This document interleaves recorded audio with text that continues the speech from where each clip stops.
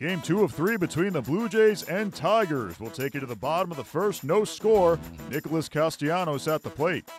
Pitch on the way, slap deep to right field. Back for JD, goes Jose Bautista, it's gone.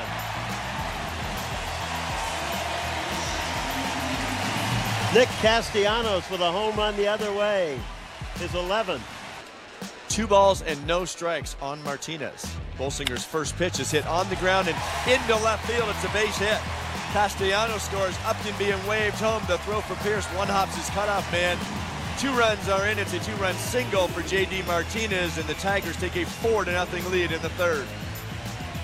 And this is 4th inning of work. Cabrera lines one deep to left center field. Here are some more. That ball is in the bullpen of the Blue Jays. Those windows don't stay open forever. The pitch drilled deep right field. Back for it, Bautista. That's gone.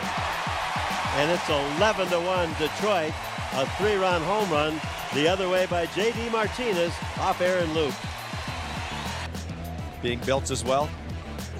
1-2 to Smoke. Swing and a miss. He got him with the off-speed pitch. Foul tipped it, but right into the mitt of James McCann. That's 12 in a row now retired by Michael Fulmer. We move to the bottom of the 7th inning in Detroit. A little subtlety can make a pitch even better. Pillar's jam grounds a 2-hopper down to short, play it to second. The inning is over. And just to finish, Fulmer said, I was happy to share the locker room with everybody and seeing Aaron Judge towering above everybody. Michael Fulmer was brilliant. 8 innings, 1 run on 2 hits with 3 strikeouts. Francisco Liriano would give up 5 runs and 4 walks before coming out of the game in the third because of neck tightness. Miguel Cabrera had a good day offensively, 3 for 4 with a home run, 3 runs, and 2 RBIs. Series wraps up on Sunday. Marco Estrada will take the hill for the Blue Jays. He'll face the Tigers' Anibal Sanchez.